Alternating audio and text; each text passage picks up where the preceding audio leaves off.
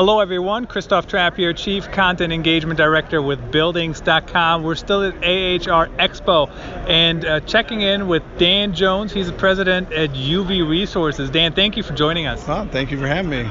So as you know, we're just having meetings, lots of discussions, seeing what's going on, what's new in the industry, what's important to building owners and facility managers. And Dan struck up some interest here to talk about UV and keeping things clean, being more efficient, saving money, which of course anybody likes to do that.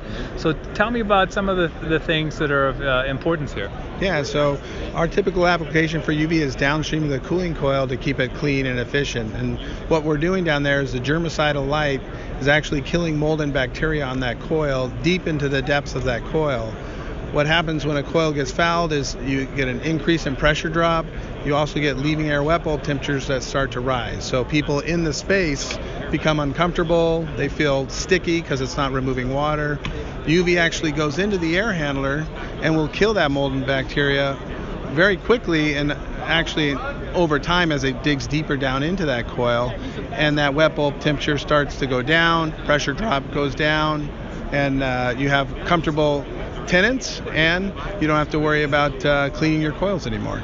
So obviously you have to clean things anyways. Right. You're already, maintenance guys typically want to get in there and clean their coils. Sometimes they can do it during work hours, but a lot of times they have to do it over the weekend, which is, you're going to paying extra for a guy to come in and clean the coil.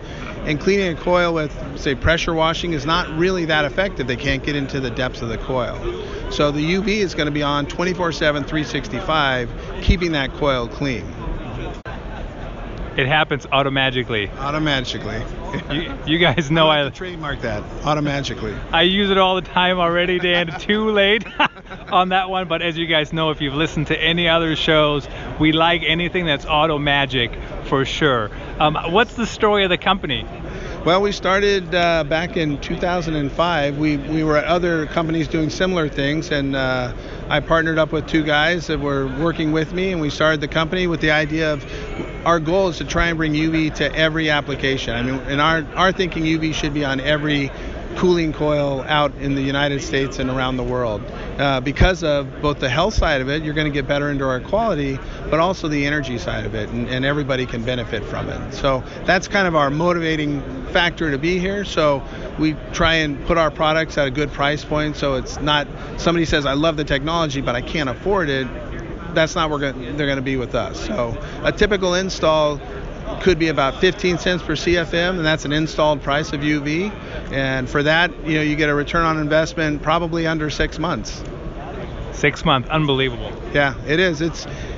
People don't believe it until they see it. And the idea of putting a UV lamp downstream of a coil is going to save me energy. It's kind of a tough concept to grasp, but when you see it happen, when you read these case studies of these guys that are saving incredible amounts of money, it definitely convinces you. So at what stage would a facility manager or building owner, probably a building owner I would think, consider this technology? Like what are they thinking about when they're thinking about it? Yeah, so if it's a new construction building, or you're getting a new air handler in and you have UV at the beginning, you're never going to have an issue as far as coil cleanliness. But for a building owner that has older air handlers that, performance is definitely degraded in them, that's just a natural process. Putting UV on can actually bring those back. We've had case studies where guys have put UV on and they were planning on replacing this equipment and were able to push that out another 5 years because of the recovery of the performance of the coil they were able to get with UV. What are some of the barriers for implementation or the market penetration? Well, for us, it's really education, because if a guy knows about it or a person knows about UV and what it can do, it all comes down to the education, because once they know about it and they see it work, that's it. So that's basically the only barrier. The other challenge could be just different air handlers and how they're built and applying the UV certain different ways. Some air handlers you can't get into, so we have a product that mounts from the outside and sticks into it. Other air handlers are big.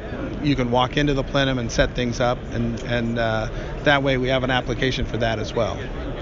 Great, fantastic. Thanks for joining us, Dan. That was Dan Jones, president of UV Resources, still reporting here from the AHR Expo in Atlanta with another episode of the Buildings Podcast.